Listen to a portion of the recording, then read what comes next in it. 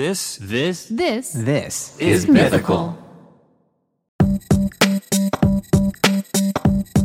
Welcome to Ear Biscuits. I'm Rhett. And I'm Link. Man, I'm glad you're listening. Because this week at the Round Table of Dim Lighting, we're talking at each other and going down a rabbit hole. Where's it gonna take us? We don't know. We've got an envelope. Depends on what the rabbit decided when he dug it. With a topic of discussion, maybe a question, I don't know, haven't seen it. Well, that is an interesting question. Is the rabbit hole that we're going to go down determined already by a rabbit that dug it? Or are we the rabbits digging the hole? That's a deep philosophical question. It's a mythical beast who responded to a social media post. That's not what I'm talking about. I'm not talking about who asked the question. Yeah. I'm saying the people going down the rabbit hole, are we the rabbits digging the hole and determining the direction of the hole? Are we following a hole that has already been determined ahead of time? It's really a question about determinism. Oh, well, the saying. Catch up, Link. The saying implies that there's a hole and you're just going down it. You're not the rabbit.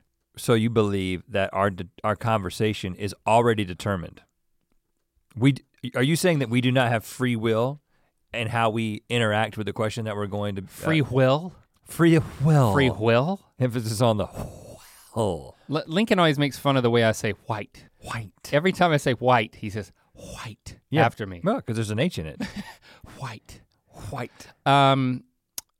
Well, are we going to prematurely go down another rabbit hole, which is determinism versus free will of conversation? I just raised the question. I mean, the story of my concussion is what really made me pause and start to think about the determinism of conversations in life in general. That is a really good point. You know, as we talk about in our tour of mythicality, we have a whole bit about it on the stage. We also have a book. Which comes from the story in the book about me breaking my pelvis and losing 8 hours of memory because, well, you don't lose 8 hours of memory because of your pelvis. I also hit my head. Well, Link keeps his memory in his pelvis.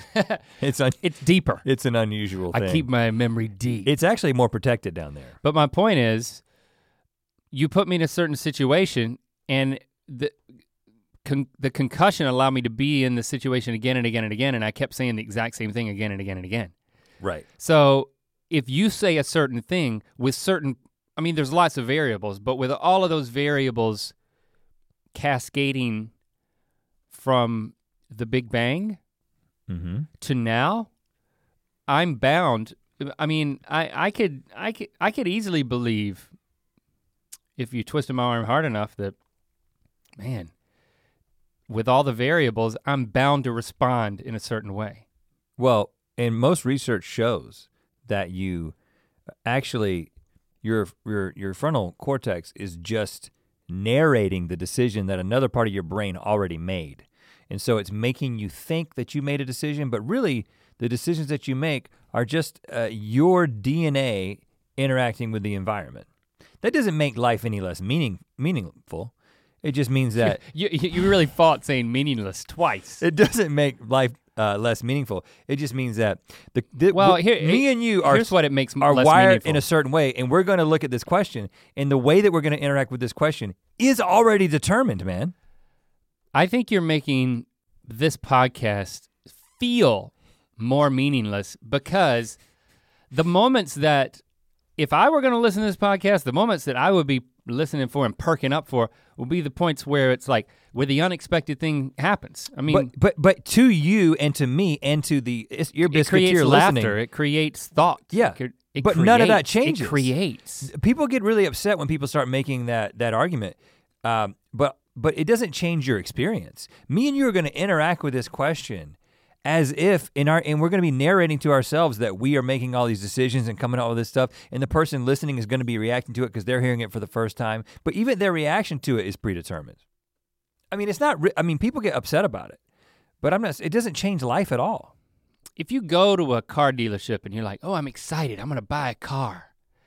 I'm so excited about this, and let's say I've won the lottery and I get the pick of the litter, any car that I want off the lot."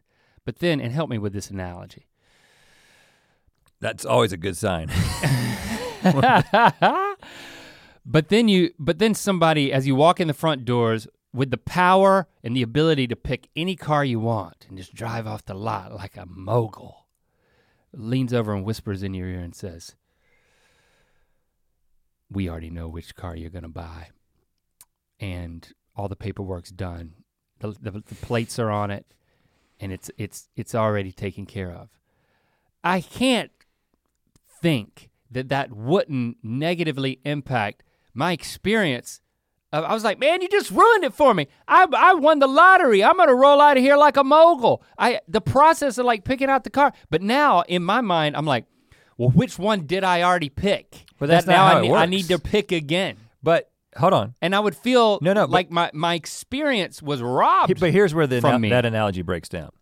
Because by saying that things are determined ahead of time and that ultimately your decisions consist of your genetic makeup interacting with an environment, the environment is also that car dealer coming up to you, the salesman, and saying, you've already made a decision, we know which one you're gonna pick. At that point, the environment has now changed. And so your DNA your mind is gonna react to that, and you may end up picking something different than you would if he had not interacted with you in that way. But it would have been the thing that he whispered and said that he knew. So it wouldn't have changed that. It wouldn't have changed it. He would then have been lying. But it's impossible, or it's very difficult to calculate the probability of how much his interaction with you and telling you that he already knows what you're gonna do would impact your decision. But that doesn't mean that you actually had the choice to make a different decision. It just means that the environment impacted your decision. But it still feels like a choice, so what's the difference? I think I'm just gonna turn around, go back to my farty old car and just get in it and drive away and say, you know what, I'm no one's pawn. Right. And nobody would win at that point. I've lost, they've lost business. They shouldn't have whispered it in my ear. That was their mistake. If you know what someone's gonna do, you don't whisper it in their ear that, but the thing I know what you're gonna do. Is that an omniscient computer who analyzed your environment and your genetic makeup, put you into that situation, they could determine ahead of time if they had perfect ability to interpret all the events. They would be able to be able to perfectly predict that in the end you would say, screw it, I'm going back home, nobody's my boss. That doesn't mean that you didn't have agency. It just means that you didn't really have. It means that agency is not exactly what I don't even like to talk is. about this because all it does is make people mad. People get so upset when you start telling them that you're actually not making any free decisions. You're just interacting with your environment. It actually makes me feel better. That's one of the good things about it. Ironically, it's like, it's like once it's done, it's like I did it. And I couldn't have done anything else. Once it's done, it's like I did it.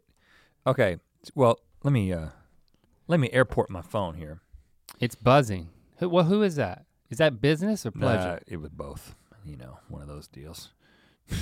No. Business and pleasure? No, Explain yourself. It was just the Slack conversation, the office Slack conversation, which can get a little overwhelming, the general Slack especially. When it's just General Slack comes in here with his tanks. Before we get into the question though, I was talking to you a little bit about this. I had an interesting experience last night. I was in the father-son 3-point contest in my son's basketball league. And so this is like, why does this exist? Fun, man. Fun times. Oh, it's just for fun? Well, it's a fundraiser. Okay, that's what I thought. To raise money for the team. And, so did you give money or did you just show up and grace them with your 3-point presence? Both. How much money did you donate? I'm not gonna tell you that. $6 million. I'm floating the team for the next 7 generations. $6 million. So anyway, Locke tells me on Monday. Well, first of all, on Monday we're going to this thing. And he's like, Dad, there's a fundraiser, and that was Saturday night. I'm going to shoot free throws. I'm going to shoot 100 free throws, and you have to like give a certain amount of money for every one I make or whatever. He was like, also there's a dad 3-point contest. He tells me this as I'm driving in there. I'm like, Locke, what? Oh, as you're driving to the thing? Yeah, he told me this on Saturday, but when we got there, But first you of all, weren't I was listening. upset with him because he thought that it was Saturday night. And I was like, you gotta tell me, you know I care about these things. You know I'm competitive. You know if this is a dad versus dad situation that I wanna be, I want my game to be in tune. Oh, you gotta prime the pump on your But it turns jump out shot. it wasn't Saturday, it was last night. So several nights later. He accidentally gave you a heads up. Right. So But you still got angry with him, and that's all that really right. matters. That's a good part. But I still didn't practice. What I did, You were going to practice, but then you I never kept got around to it. intending to practice, Right, because And of then- television. and then the situation Entertainment. rolls around last night, and I'm sitting up there and I'm like looking at the other dads, and I'm like, first of all, Locke's got to shoot. There's not a lot of room for error here because he shoots 5 3-pointers, and then I shoot 5. We go around the horn, around the world from one elbow to the other elbow, and so you get 10. And it's hard to just And that's it. get out of the stands and not get into a groove and just start hitting 3-pointers. Had he shot 100 free throws already? On Saturday night, yeah. Okay, he at a did different that. night. Yeah. So I see a guy. There's no warm up, huh? For the 3-point thing? All it was is once it got to be that part of the night, because there was like a kids 3-point contest, and then there was like a mom and son free throw contest. Now I'm there for that. Yep. And A kid 3-point contest, that also sounds amazing. It was absolutely riveting the whole night.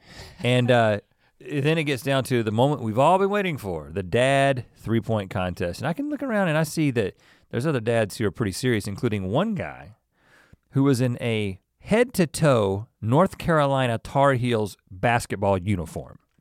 What? Yes. And as you know, even though people assume that we are fans of North Carolina because we're from North Carolina, we Quite the opposite. hate them. We hate them with a fiery passion.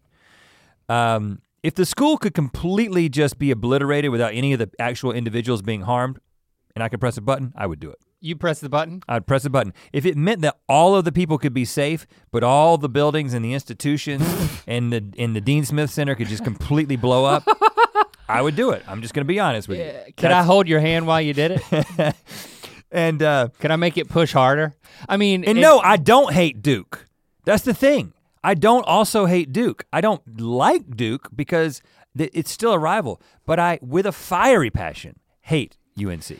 And I would just like to back away slowly from your fervor because, in college And my wife went there, by the way. it was really fun to have an arch rival, especially when they refused to acknowledge that we even existed. Right, because It made it even worse. they don't consider us a rival because we suck so bad at sports And historically. they consider Duke, but at their least rival. The past 30 years or so.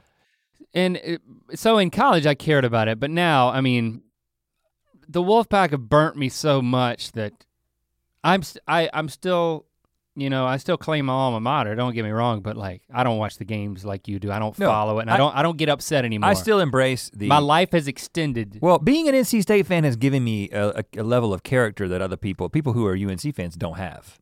When your team actually wins national championships and Hold on. cheating included, by the way, I will throw that out there. Do the Tar Heels not have character, to clarify your statement, because they don't lose or because they're horrible people? Once you submit yourself to that school for 4 years or so, you lose character. Right. I saw it Just wanted happen to- to my wife. I saw it happen to my brother.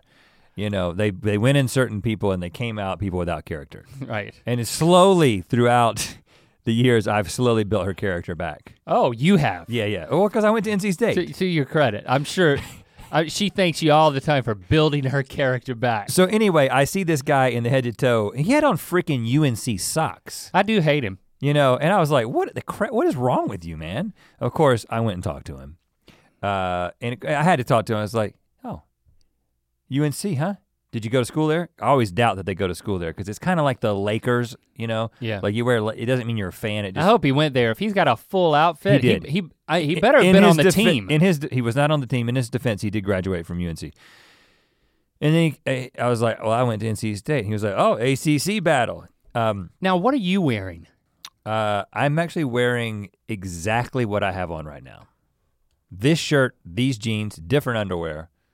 And what kind of I was not shoes. I wore like my high top gray high tops. Okay. So your Air Force Ones. I'm ready, but no, the other ones that zip up now. I got the other ones. Oh, those. But you just walked in off the street. Every other dad is also not in a full basketball uniform. Well, one guy was in a gi. One dad was in a gi. Hold on. Yes. I don't know if he's excited about the new Cobra Kai on YouTube Red. Or what, but you didn't talk to him, did you? No, I refuse to speak to a man in a gi unless he's actively fighting me. Unless he's giing.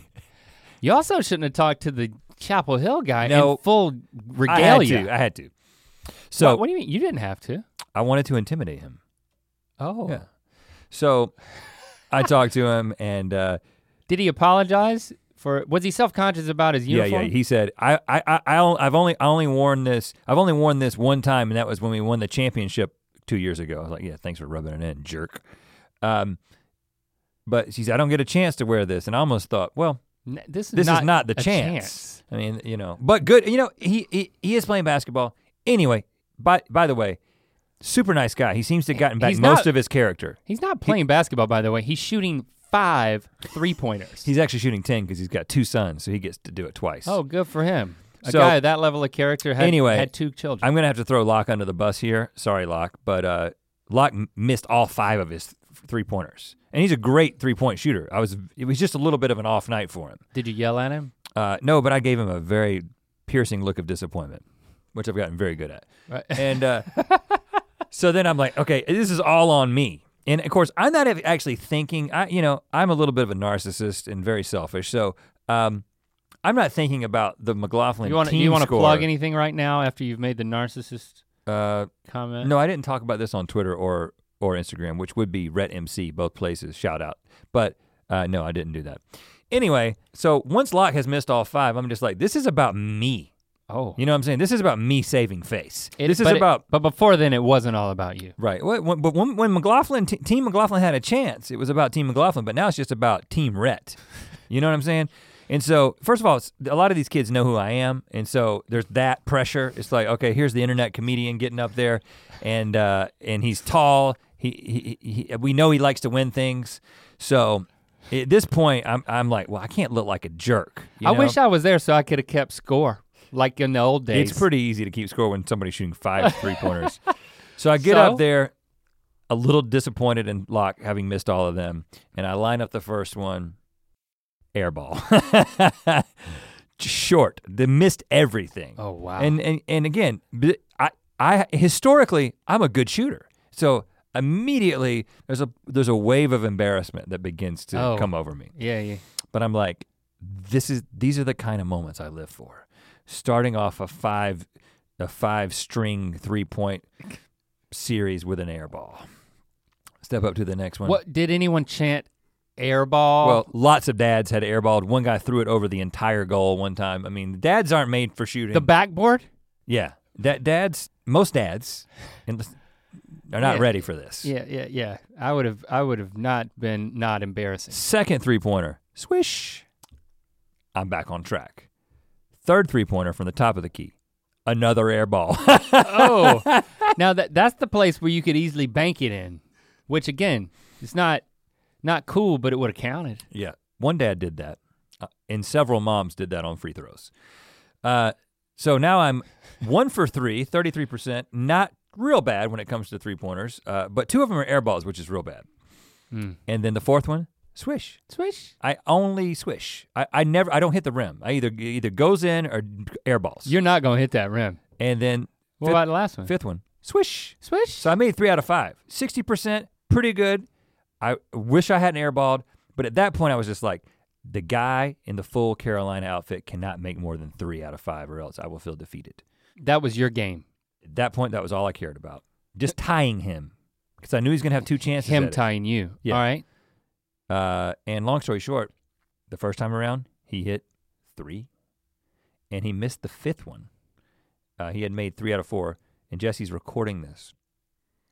And on her phone? On her phone. And to rub it in your face? On the 5th one, well, to post to her Instagram story. I'm not gonna shout her out. I don't want you guys to flood her. The 5th one, he would have been 4 out of 5. He missed it, and there was an audible yes on her Instagram story, and it was me.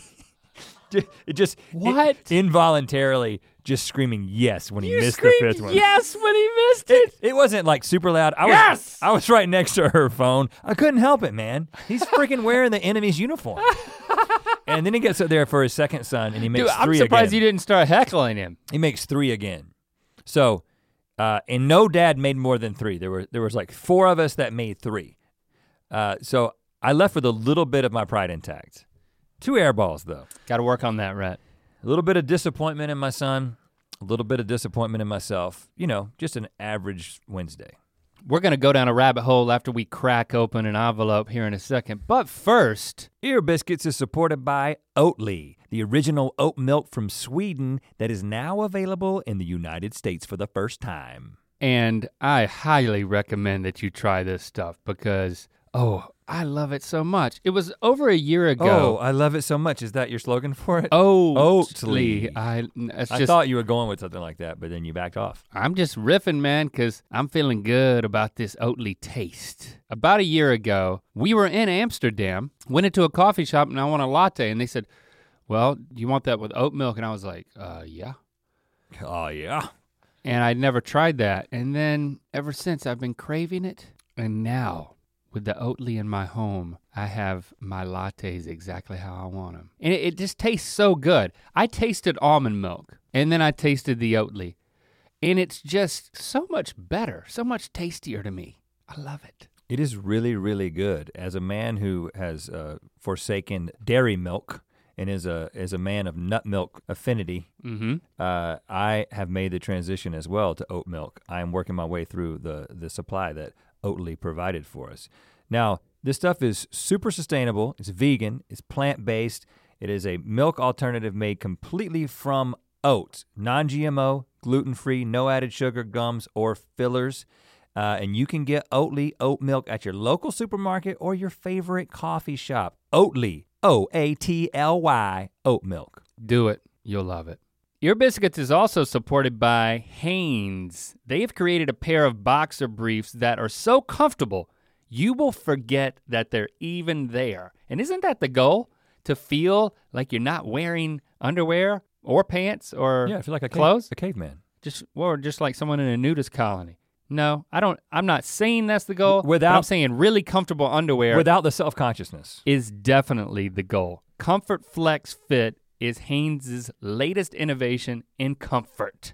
They got a breathable pouch for support and roomy fit, and you know what? You're gonna replace all of your existing underwear after you try these. Hanes really knows how to make underwear and it will not break the bank. You can get a pack of 3 of these for $15. That is less than half of what you pay for a single pair of crazy expensive designer underwear.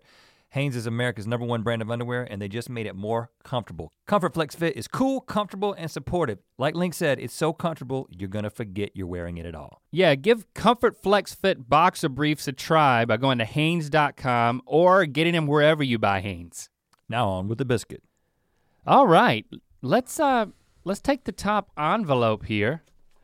I'm opening it up, having never seen it. You said that as if you're lying, you know what I'm saying? Having never seen it, Yeah, like a magician. I've never met this man before. I just trained him earlier tonight.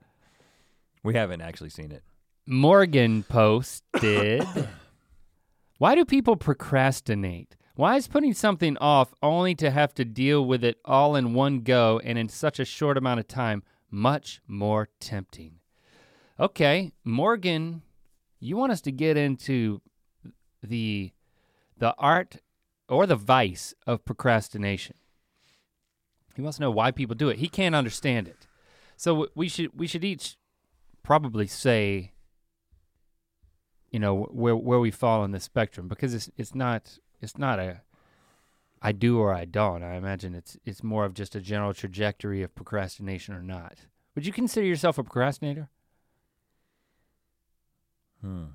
This is a tough question for you. It's easy for me, so I'll answer. I would not consider you a procrastinator by any means. No, I mean, when I that's think about simple. procrastination, I always think of it in terms of like tests, high school and college, or haiku.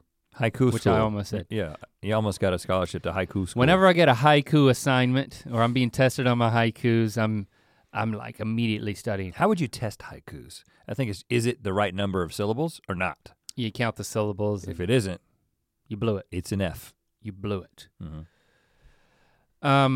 How many syllables is it? Could you tell me that?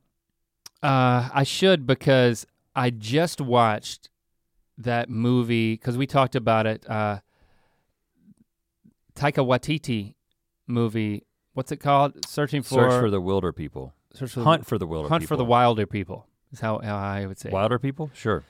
Excellent movie. Watched it with the kids. I was like, all right. The kids were like, it's Friday night. Let's have a family movie night. And I'm like, yes, I have the perfect movie. I'm actually keeping a list of movies so we no longer have to argue for 30 or 45 minutes on what movies everybody wants. Worst. So basically, I've started keeping a list of movies that I want to see that they can tolerate. And then I'm just making an executive decision. That's good. Be a dad. But yeah, because otherwise we never get anywhere. And I know how to make everybody happy with this movie. Wow. And so I said, we're gonna watch it, and everybody's groaning. And I'm like, no, groaning. You don't know anything about the movie. They think they know everything. You tell them something that's just, and then they groan as it, like they had decided, like it was predetermined that they were gonna groan. It didn't matter what I was gonna say. They do the same thing with food. Yeah, it's like, even if it's something they love, like, we're gonna get some Mexican food takeout. No, it's like it has to be their idea. I don't get it. Teens, man. Well, I got some that aren't teens. Yeah, me too. They're still doing it. Me too. It's just progeny. Yeah. Children. It's our fault. In the movie, which I highly recommend for family viewing, all viewing. The kid says haikus. You remember that? Yes. And it's been a while since you've watched it. So I think it's 5 syllables. Is it 575? Verify that. Anyway, really great movie. I just freaking love the first 30 minutes. It's so funny. It's funny throughout, but like really funny. I'll call it an indie-ish movie.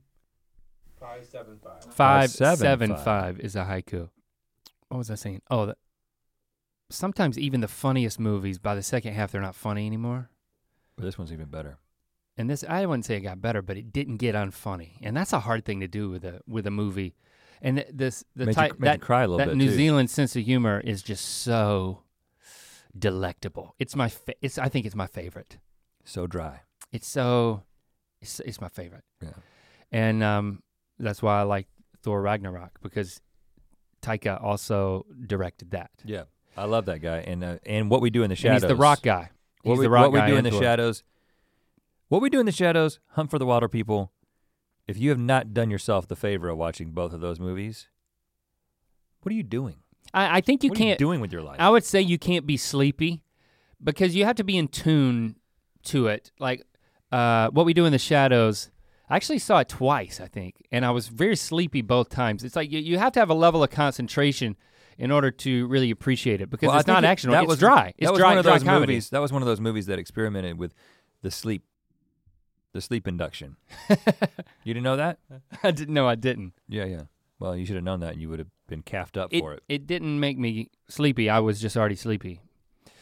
So for me, I hate procrastination, because I just hate having an assignment looming and then not making progress on it. Like, I don't have to complete something, but I have to know that I have to do enough to know that I can complete it easily. Like, cause something about the way my brain works, I think with everything that becomes a to-do item, especially with tests back in the day on my haikus, I think the way I interacted with those psychologically was, I always started from a place, even though I was a very diligent student, that I was going to fail. I just wish that I would have gone to therapy much earlier in life, honestly, to start to unpack these type of things. Like, I never stopped and thought to myself, okay, the moment you get an assignment for a test, you have this sinking feeling that is a dread that like, oh yeah, this means automatic failure for me. Or on the opposite side of it, sometimes I think I would think, I would think, that my standard was perfection, and then it was a sinking feeling unless I knew I could achieve perfection. I think that rings true for me. Both of those factors together, would be great to have talked through with a qualified therapist. I think that's something I wish I would have done in college.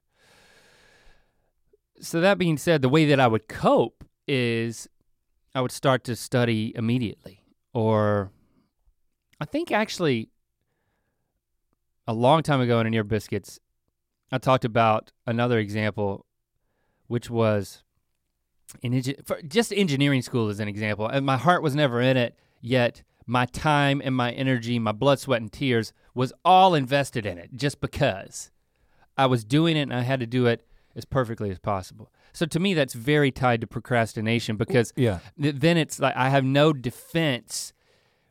It's my fault if I wait too late. And it's like, okay, well, I didn't know how much time it was gonna take for me to know that I could ace this test.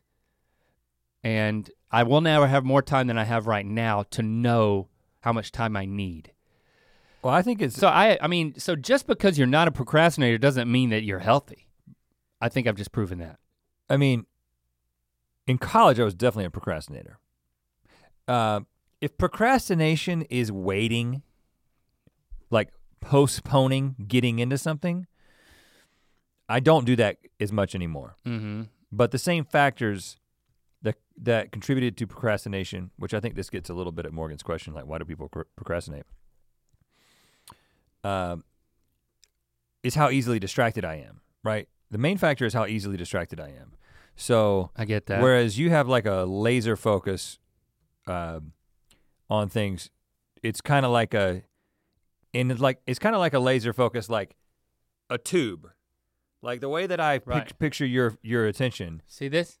Is like a, I don't see that at all. You see what I'm doing? No, because I have such there's a tube that's going right to your face. I'm making a flying butterfly with my hands. Underneath the butterfly. But like for instance, I That's good, it didn't distract you. I noticed this when we ride together, we haven't been carpooling together that much because we're going to two different gyms and stuff. Because our relationship's on the rocks. But, or even the other day when we were getting ready in the ready room.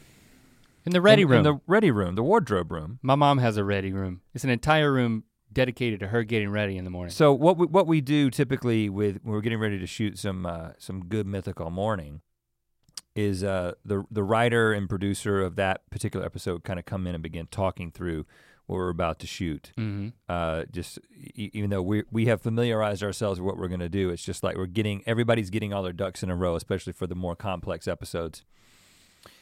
And there was music playing in the room. Now the music playing in the room was so quiet that I had forgotten that music was playing in the room. Bobby Gentry. But I started playing that music before he got there. But so they come in the room and they start talking to us, and I noticed like 15 seconds into them talking, you get up, you go over there, and you turn the music all the way off. And I'm like, oh, music was playing. And that music playing, which I didn't hear, was a distracting link, so he couldn't listen to or when we ride together, which is what I was getting to. Well, first, okay, go ahead. I'll come back to the music, but go ahead. This is also a music example. I've noticed that when we are riding in a car, if we're talking, you don't want music to be playing at all. It's not like, I remember Ben Greenwood's mom used to play music almost where you were like, is there music on? Is the radio on now? Uh-huh. I was like, what is the point of it right now? Right. Whereas in my family is more like we play music where most people would be like, why are you playing it that loud and trying to have a conversation at the same time? But that's in my house all the time, like Saturday morning, that music starts playing. Like, yeah. Also most weekday mornings, like music starts playing and we're having conversations. We play music while we eat dinner at night. And like sometimes it's like loud. But everybody's on the same page is how we interact with each other. So there's music that you're enjoying, but you're also in the midst of a conversation. But like if me and you are driving down the road and the music is Ben Greenwood's mom level, you have to turn it off before we begin a conversation. Now I'm not good, bad, or indifferent, but what that does is it highlights the amount of tolerance that you have for anything that might be distracting. Now my tolerance is so high for things that might be distracting that I get drawn into them. So when I sit down. That doesn't make sense. No, what I'm saying is that. I thought you were gonna, if you're gonna say that you never get distracted by things, then you would never be drawn off of your task into them. No, my propensity to incorporate those things into my life in a way that is like, it doesn't compromise my conversation with my wife or with my kids, or even a conversation that I would be having with you, especially music, because it's the kind of thing that you can easily categorize and be like, oh, there's music playing, but now I'm having this conversation with Link about this serious thing, and I'm not hearing the music anymore. But what I'm saying is, my tendency to leave things on and kind of leave a lot of tabs on my computer open, leave a lot of apps open, what that ends up doing is I've just set the table against myself with a high number of things that could at any point draw me in. So, and it's actually gotten worse as I've gotten older. Back in the day in college, it would be like, I'd put things off. I do the classic procrastination. Well, just let me jump in on about the music and say that a lot of these things, I'm not gonna take it as a criticism. I'm not gonna take it as you think that I'm lesser because I'm distracted by things. I'm gonna leave that. I'm not gonna take it personal. It sounds like that's how you're taking it. Yeah, well, it's hard not to take it that way, but I'm not. Okay. But I just wanna go ahead and say that the reason why I turn off the music is for you. Because you're the one who might get pulled into that. And I would hate to do that to you. I appreciate that. That's not true, by the way. I turn the music off because it's distracting. It's distracting to me because I know what I started playing the music. I know what it is, so I have a connection to it. It's not background music that I walked in the room and it was just there. No, it's something I was listening to intently, and then I'm like, yeah, I don't want to pull myself away from it. But that's my point. My point is that the question was, why do people procrastinate? And I think that it is a direct correlation between your tolerance to. So in other words, if you have a laser focus on things, then you're much less likely to get pulled into other things that would distract you and keep you from getting into the thing that you want. And it may be your anxiety that drew you in the first place to doing it, but I'm saying that once you get into something, what I'm gonna do is I do the most work that I do at this point that's anything related to like a test is like sitting down and writing something. Mm-hmm. And I'll sit down and write something, but if you were to look at a graph of my time, when I say I'm gonna set aside this day to write something, it'll be like, write for 20 minutes, read an article, write for 35 minutes, go check my email. And I'm not saying this is healthy. I'm just saying that that's how I approach it now. So now it's just a bunch of distractions that get thrown into what I'm doing, which prolongs the time that it takes. But that's not procrastination though. Yeah, but in some weird way, my tendency to interact with those things ends up impacting, especially creative work, kind of coming back in. Because if I just go nose down into something and it's like 3 hours in, I'll be like, I can't do this anymore. I need a distraction to like almost fill the tank up again. But procrastination is different. So let's talk about, I think in this instance, it would be that you're intentionally doing something that is not pressing instead of doing the task that is more pressing. Say the thing that you set out to write. So and in that moment I am procrastinating. If I'm not, even if I've started it. Taking a brain break or like stepping away so you can step back in is probably an efficiency to a certain point, but it's all about motives. Like, are you not doing it because you don't think you've got anything? Are you looking elsewhere for inspiration that you need? Or are you avoiding a task? It's much more carnal than that. It's more, there's something else. What is that? It's not like, man, I'm getting tired of this. I need to actively make a decision to open a tab. Again, that's not how my brain works. My brain is like, oh, I'm now been reading this article for 7 minutes. I don't remember making a decision to do that. You know what I'm saying? It's like. So do you think subconsciously that is procrastination? Yeah, because it's put in that moment it is, because it's putting a task off. And I think to read between the lines and to know you, I think would you say it's because the other thing is more exciting? It's more in that intriguing. moment, yes. Intriguing. Yeah, and I've thought about like doing the thing where you put the app on your phone or your computer where you can't get on the internet for a certain amount of time. But then I'm like, well, what if but a lot of times I'm in the middle of writing something, I'm like, you gotta Google something. I need the internet. And then I'll remember something that I wanna buy. Like, I mean, it really is kind of sad. Again, I don't know why you took what I said personally, because it wasn't personal. It's ultimately a compliment in the context of procrastination. Because if you looked at what I did in a day that I was trying to be productive, I would have like bought 3 or 4 things that I don't need. I would have read articles. I would have clicked on an article that was like, what do these celebrities look like now? That stuff is designed for people with my personality. Yeah. And after I've clicked on an article and then clicked on an article and then clicked on an article, it isn't like I'm sitting around thinking, I'm awesome because I click on all these articles. I'm thinking, why can't I just do the thing that what I was trying to do? So I think it's a little bit, and I've never been diagnosed with ADHD, but I think that people who, again, we're not doctors or scientists, so we don't really know what we're talking about. But I have to assume that people who have an attention deficit disorder are much more likely to procrastinate, because even if it's not just something that's keeping you from even beginning a task, which used to be my problem, but now my life is a lot more scheduled, and so I'll be like, I need to do this. I'm going to start doing it now, but then my road to getting it finished will have all kinds of potholes in it.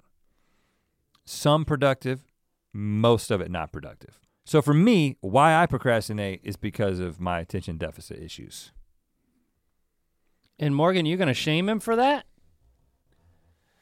Did we answer the complete question? Why is putting something off only to, I mean, because I think, when he says, why is putting something off only to have to deal with it all in one go and in such a short amount of time much more tempting?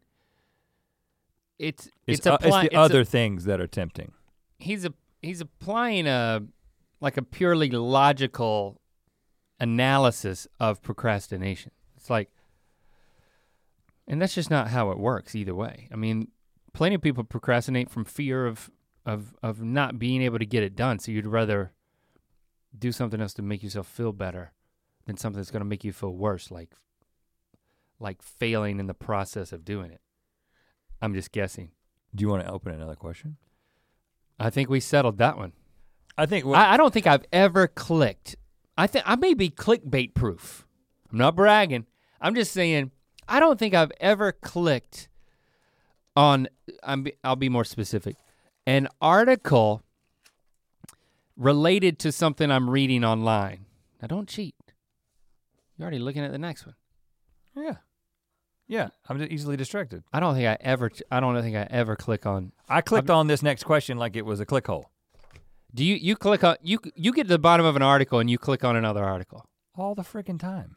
I've never once Why do you done think it. those exist? Do you think it wouldn't be an incredible business model if there weren't a lot of people who were susceptible to it?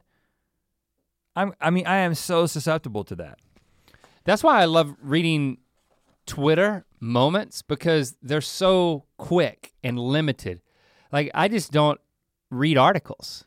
But here's the thing. Because I get, again, I don't like the feeling of getting sucked into things. But here's the thing. This is why it's a burden for This me. is why we work well together. Because if we both were like me, there would be a problem. And if we were both like you, there would be a problem. Yeah. It's like But if we had to choose, no.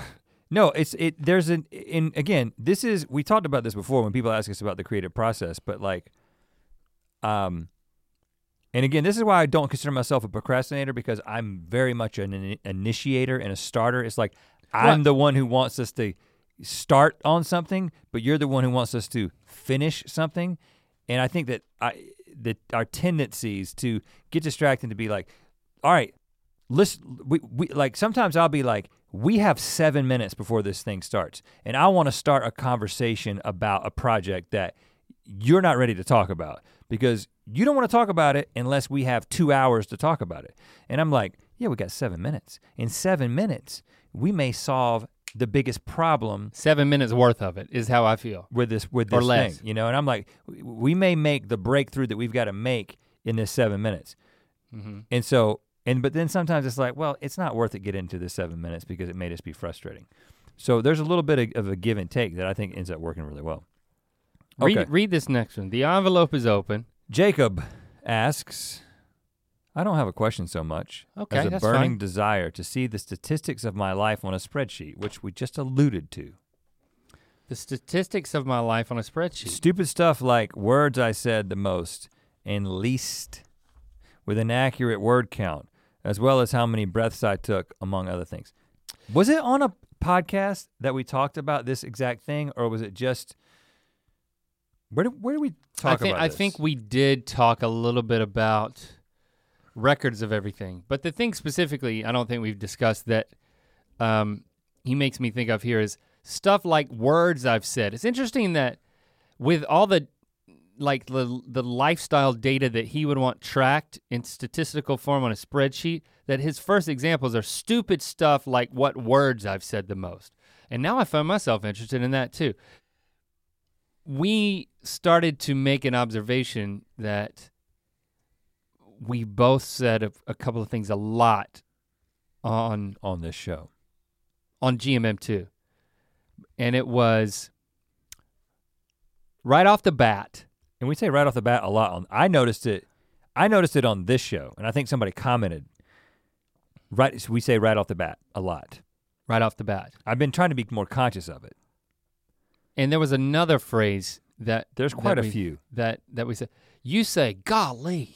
I noticed that. Golly. It's That's like Gomer true. Pyle. I think that's one you might want to watch yourself back saying that one a lot. On this show? No, on GMM, like when you're reacting to something. Like your go-to phrase for exasperation is golly. I bet you say it 1,000 times a week. I want to see a golly supercut. I've asked the editors to cut all of them out, so they never see. Good. No, I think they make it through. I do think that this, it's okay. So I've been reading. It's a long book, and I work it in. This is another thing I do that is indicative of my. You could call this procrastination. I read between 7 to 10 books at a time. I cannot read one book at a time. Like at any given time, there are that many books that I am some of the way through. And the majority of them I probably don't finish. So I'm not saying this is a good thing. I'm just giving you the facts of the way my life works. But I'm working in that Sapiens, the sequel to Sapiens, the Homo Deus. Okay. And he talks about basically dataists. Dataism is sort of the age that we're in right now in terms of the ultimate thing that matters to people is the data.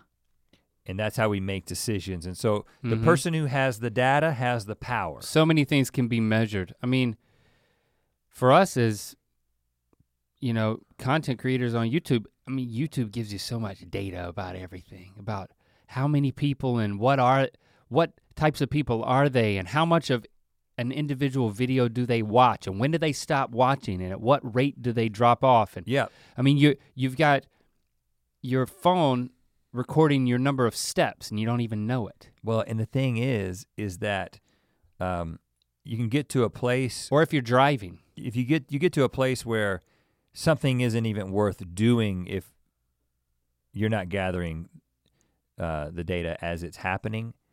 Like that, the extreme dataist sort of position is that any problem can be solved with it. And I think I'm in this boat. I think it's basically the best thing that we've got to go on right now.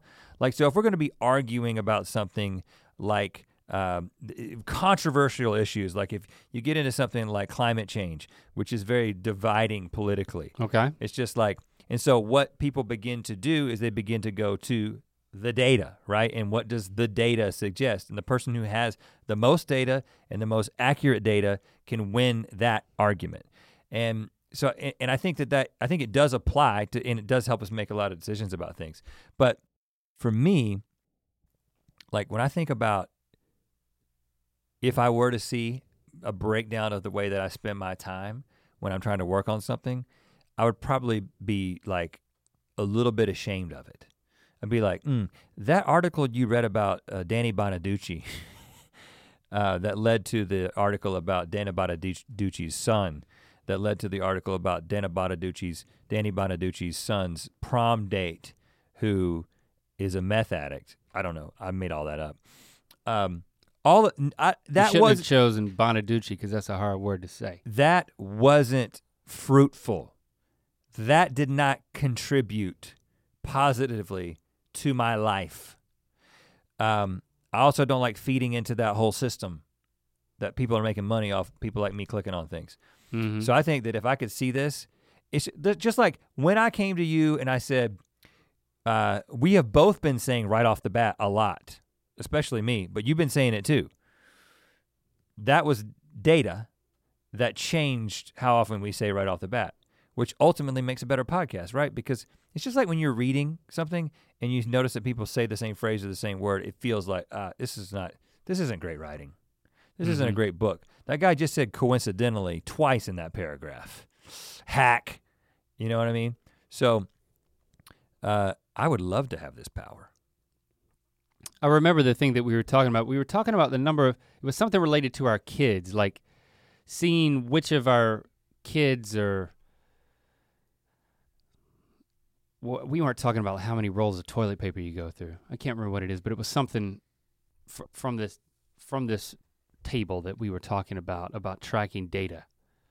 But we interact with it so much, like the gym I go to, if you wear your heart rate monitor, they send you a graph of the whole workout and like what you did and how many calories you burned supposedly and your heart rate and all that, it's all of this data, then it's supposed to, I find myself looking at it and then it provides some motivation. And this is ultimately why, people are really nervous about this, understandably so, about having some sort of microchip implanted inside your body. And there's already people doing it right now. And there's people who have a lot of hang-ups about it, whether it's a particular way that they see things religiously, as if this has like the whole mark of the beast thing. Mm-hmm. And then there's other people who are just like very wary of the government and any time that you can be tracked or you can be controlled if you've got some sort of bionic nature to you. I get all those concerns. But the driving force that is eventually going to move us into transhumanism, like we talked about with Zoltan we didn't talk about it with him, but Zoltan Istvan, is that his name? The guy that we endorsed for president, who continues to be, I follow him on Twitter and I continue to see the stuff that he talks about. The thing that's gonna ultimately get us there isn't going to be the convenience of buying and selling. I think it's going to be the fact that the data gathering and processing that the people with transhumanist parts are going to be able to have. So when you're going to have an advantage over somebody else when you can do things like measure your heart rate constantly and the number of breaths that you took and what's happening with the food that you're eating. When you can begin measuring all that stuff and it begins listening to you and telling you what you're saying and what you're not saying, and you're going to be a little bit more powerful because you're going to have access to that data. And that's what's going to ultimately, and people are going to, the whole privacy thing is going to be this like huge battle over the privacy thing, and people are going to be super wary about having anything in them that can be tracked. They're going to get over it. That's eventually they're going to get over it, and everybody's going to have it. People are going to fight about it though. Potential bloodshed over it. It's going to get serious. But on the other end of it, over the privacy debate. Yeah. So would you like to? I mean, you're being served up ads based on conversations you're having with people. I mean, the technology is already listening to everything we're saying. Wouldn't you just, wouldn't you like to have access to the data just to know how you talk, how many times you say certain phrases? Or I would, yeah. It would be kind of cool, but I mean, it's kind of like, it seems to me a very good thing for cops to wear body cameras because it's a record that holds that holds them accountable because we hold them to a standard of excellence in a job that is so important and that we depend on so much and that has such a sway over society. I'll just leave it at that. Well, especially when we have reason to believe that people are being taken advantage of in those situations. Absolutely. And so if there's potential for people to be taken advantage of, and there is potential, and there's plenty of evidence that happens all the time, then clearly that's only going to be better for society if we have access to that information and what those body cams are recording. I mean, I'd like to hear the argument on the other side as it relates to my personal privacy, but because I tend to say, well, I'm not proud of everything I say and do by any means, but I aspire to be the type of person that, like, if anybody saw a transcript of what I said and did, that I'd be okay with that. Because what about a transcript of what you thought?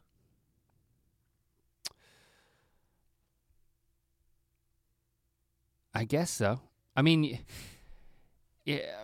Because you can't control your thoughts, you can control what you do with them, but oh man, that sounds really scary. It does. Okay, but I am fully aware of the fact that this whole transhumanism thing quickly moves to a place where your thoughts are being openly shared, right? And now this gets into some really interesting stuff. So I don't know what book it is, what movie it is, but I'm sure it's been done. Where they begin to police your thoughts. So basically, if you have the thought of committing murder, well, if the cops can know that that's what you're thinking about, shouldn't they take action on it? That's the kind of the argument. And you can see how easily this completely gets out of hand, right? Because freedom of thought, there's this, even freedom of speech is an example. I should be able to say, I should be able to wish death on whoever I want to.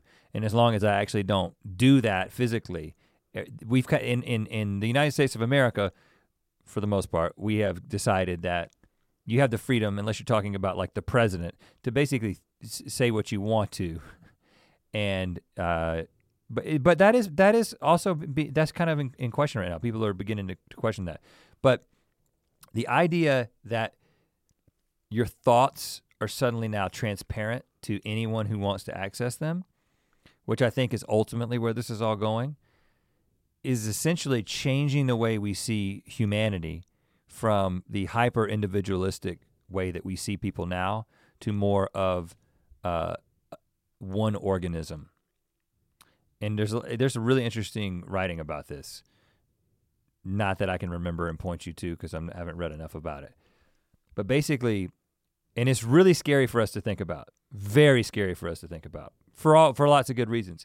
But basically, it's the way that, like a colony of ants communicates with each other. And basically, their thoughts are super, super simple, and they don't have like ants don't have a private life. They are part of this organism that is the colony of ants, and they're communicating. And of course, what they're trying to do is not nearly as complex as what we're trying to do, but them having access to each other's thoughts through what's happening with their pheromones and the way that all that works is of great benefit to them. There's a lot of people who believe that we're moving quickly to a place where we're treating humanity as an organism. And there's some really weird moral things that start coming up, because then people start justifying things like, well, if we're just an organism, well, these individual like a bunch of cells that contribute to a body. Well, if these cells are not contributing, or if these cells are cancerous for whatever reason, let's just get rid of those cells. And now you got individuals. I'm not saying this is something I'm looking for. This is not going to happen in our lifetime. It's not something I'm looking forward to being ushered in. But I think with technology, the way that it's progressing, it's an inevitable destination for humanity. Well, you scared me to definitely back off. I mean, even I think about like not my thoughts, which is very disturbing. I've got disturbing thoughts, and they don't become speech for good reason. There are exceptions, and I try to learn my lesson. But even stepping back from that and saying, well, like a transcript of what I've said, because, you know, I don't have anything to hide. Even in the transcript form, it's like I've texted enough people to know you can get in trouble with misinterpretation of just raw words on a page. I mean, it just doesn't, so even that seems dangerous. Well, but what if I could know, what if every person could know every single thing that every other person was thinking? Now, if that was suddenly, if we pressed a button and that happened, given the way that we built the society, there would be a lot of an incredible initial shock, just like an amazing shock. Like if all of a sudden your wife could know everything that you think and vice versa, there would be this shock, right? But don't you think that after the initial explosion of realization that we could be at a healthier place as a society if everybody knew what everybody was thinking? Piecing that back together would take decades. But ultimately, what if it took decades? Well, what if that was the new reality? I believe that there are people like on a spectrum of, I'll just call it purity. Like purity of mind, purity of motive. Like I certainly know that there are people who are motivated more by love or greed, just to take two examples, okay?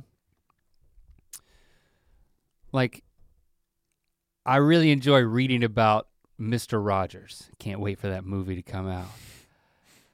It's so interesting to read about this guy who the way that he talked about himself in interviews was this, a level of unself-aware, pure motive of love that I wish I had that. Like I read articles about Mr. Rogers in order to be inspired to make decisions to become more like someone who he was naturally. But what if you were able to tap into Mr. Rogers's thoughts and you found out that it was all an act? I'm not saying it was. I'm not trying to be cynical. That's what I'm saying. I'm convinced that it was not an act. But what if it was? And so no. And so my point is, because I'm convinced that it's not, before I take your hypothetical, I'm saying that's what would, that's the first thing that would come out, was how many people were, like there would be a ranking of purity of motives. I mean, across politics, certainly. I mean, it would be something that like would be on the ballot. Be like, this is the data suggests this purity of motive. Like how, you know, you'd have another indicator of how owned a politician was, that wasn't just like the pork barrels or whatever you call it. Yeah, well, it's true. But then it goes to everybody. I think there would be a ranking of where everybody was at on a character scale. But you could only get that if you had access to the thoughts. Is that what you're saying? I think so, yes. Because I think what we ask for a lot of times, I think one of the reasons that the internet has become a genre of entertainment and vlogging has become a genre of entertainment that's not going away anytime soon, is authenticity, right? We want authenticity, we want transparency. And I realize that there's this whole, I'm not saying that privacy is not important. All I'm saying is that there's so many times where you really just wish you knew what someone's actual motives were. And of course, in a society where we don't have any way to penetrate beyond just what people say, and maybe if we're really skilled, we can kind of interpret some of their body language or whatever. It's invasive if you're able to actually get into somebody's thoughts against their will, obviously. It's super invasive. But if it was just a given that the way that the world worked is that you could know what everyone was thinking in the same way that you can know what everyone is doing. It's interesting to think about what existence would become. Because right now it feels like 1 out of every 100 people is a sociopath, right? Mm-hmm. You know, they don't have the ability to empathize with people, and but they're really good at seeming normal. You don't know the people who are that way in your life. If you knew how everybody was thinking, you'd know. I guess the question is then what does that person do? What does the person who's got the thoughts that would cause them to be guilty in the eyes of other people do at that point? Sounds like they're kind of trapped. Black Mirror episode, like the one I have not seen about like the human Yelp reviews, but it would be much more definitive. It wouldn't be people reviewing their interactions with you, and that's which again would be a big indicator of character. But again, I mean, it's like people would have reason to lie. Well, there's a couple of Black Mirror episodes that explore this, right? There's one in one of the first couple of seasons that explores this, essentially a score that you have based on the way that you're ranked by other people. That's the one I was talking about. Yeah, and so but then there's the other one which is about which is I think in this season, the most recent season, which is about compatibility with people, and it's like a simulation that's running, and it's pretty awesome. You just spoiled one because that's the one you and I watched together. Oh, so we can't say which one that is because that's a spoiler. But yeah, I mean, there without a doubt, every single thing that we're talking about can be horrifically, nightmarishly abused, and probably will be. But I also think, but your point is on the other side, like if you could fast forward through the pain of transition, wouldn't we all want to know? I think only the people who have nothing to hide, which doesn't everybody have something to hide? Yeah, but if it's a small enough percentage of who you are that no one has pure character, not even Mr. Rogers, but I don't know. I think he might be one of the, it's, then on the other side, it's like, okay, we're going to elect this person because this is their character, this is what their character comprises of.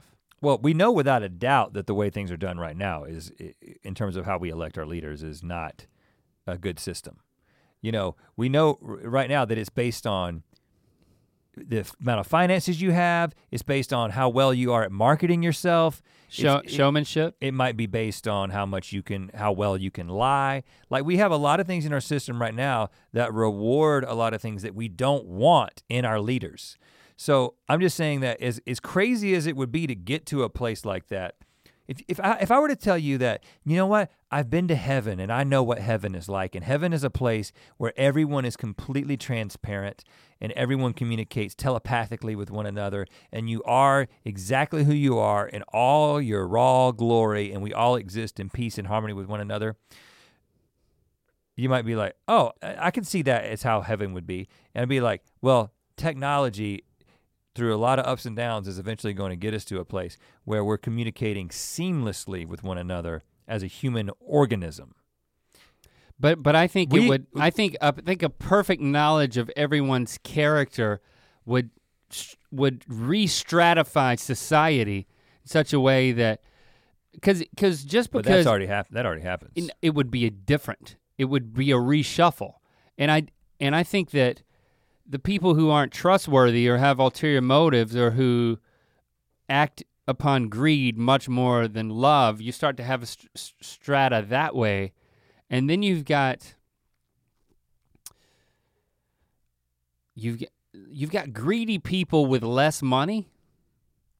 But what are they gonna do? But you're assuming that they're gonna become dangerous. You're assuming that transparency would lead to a place where we were reordering our society, and the people at the top would be the ones with the best motivations. I don't necessarily think that transparency would lead to that. I think when somebody was screwing you over, you would know it, but that wouldn't necessarily keep somebody from screwing you over, because I think the same things. Well, I think for politics, I mean, for elected officials, it would be, that would be the first thing that would change, I would hope.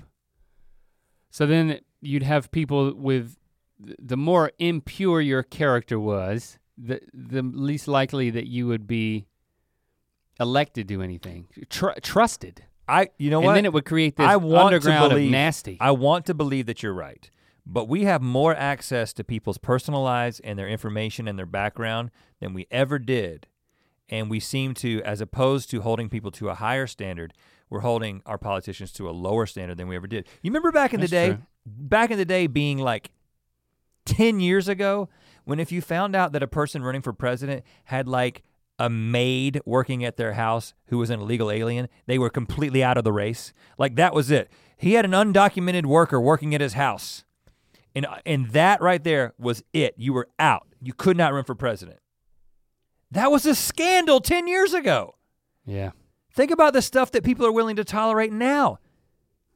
It's crazy the way things have changed. We know so much more about what people have done, and we just seem to not care. So then why do you want to know even more? Because you're painting a different trajectory, which is even worse. I'm not painting a trajectory in terms of what I think. I'm just saying that I think that whenever things start, there's an inevitable direction that technology moves us into, and you just kind of have to know this is where we're going. There's so many Luddites who just want to keep pushing back technological advances. It's eventually gonna get there. It's like pushing back on an ocean that is slowly eroding a coastline. You can't change it. You can build a wall, you can build an eddy, you can build like a, whatever they do, whatever those things are called. I should know, I'm a civil engineer, but I can't think of it right now. But eventually all that stuff is gonna get washed away. And so I'm not saying you should just let it all happen. You should do it smartly, but you shouldn't deny that it's actually gonna happen. We're gonna be transhumanists, man. It's going to happen unless we destroy ourselves. Let's look at this not through the political lens, but through the lens of family for a second. The lens of family. Well, we make fun, if you listen to the top of our conversation, our dad conversation, we find comedy in, how selfish we are as dads. And it's cathartic to joke about it because it's our way of saying, you know what, we're far from perfect dads. You make the whole freaking 3-point competition about you at a certain point. That's right. And it's funny because it's true, and I aspire to be someone like who is just so honest. Like, there's an appeal to podcasting because I think there's a lot of successful podcasters who just, they don't seem like they're hiding anything. I'm sure they still are, but it's very intoxicating and engrossing to listen in on a conversation with somebody who's doesn't seem to be holding anything back. But if my children knew exactly what I thought about them in a particular moment, they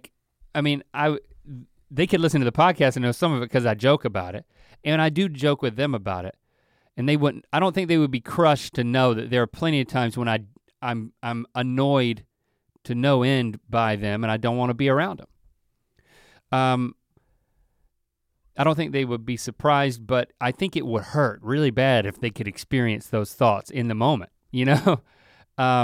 Initially. Because by the way, they feel the same way about me with the eyes rolling, and the comments that are made. Don't you wish, it goes both ways.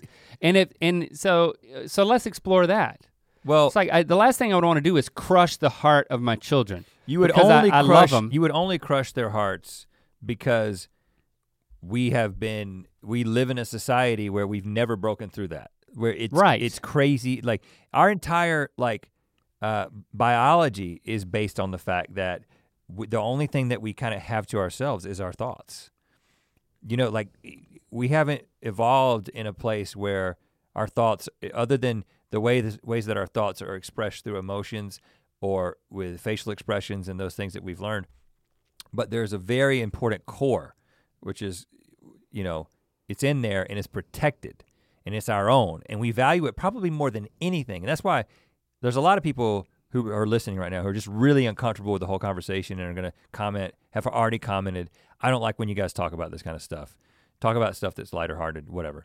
And I completely understand that. And you're not wrong because this is an uncomfortable thing to talk about. But and it would be really uncomfortable for you to suddenly know exactly what your kids think about you and to know that they also know what you think about them.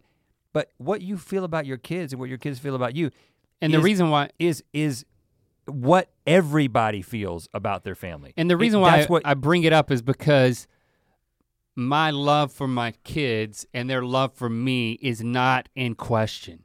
So I'm bringing it up as a thought exercise because even when you love somebody with your whole heart, there's still there's still things that if they knew exactly what you were thinking, it would hurt their feelings in the moment. There would be this nuclear bomb that goes off in everyone's brain the moment that they had access to each other's thoughts. And we'd be like, I can't believe that person thinks that. Oh my, that's the kind of thing that you think about? I can't even look at you the same anymore. But in that moment, you've also released your thoughts to someone else and they're thinking the exact same thing about you. Everybody would kind of realize, ooh, we're all pretty nasty. We're all pretty good and pretty nasty. And there are some exceptionally good people and there are some exceptionally bad people. And then there are kind of most of us. And I don't know what the outcome would be. It would probably be pretty bad for those exceptionally bad people. And then they'd all get together. That's what I was getting at. In a new strata. And the bad people would revel. It's like, oh, we can now band together. Well, I know how bad you are. Like, we're gonna do some bad stuff. We'd send them all to Australia like they did back in the day when they sent all the inmates to Australia. So we'll do that again. Yeah, let's run that by the Aussies when we go down there at the end of July. Wow, okay, this has been quite a conversation.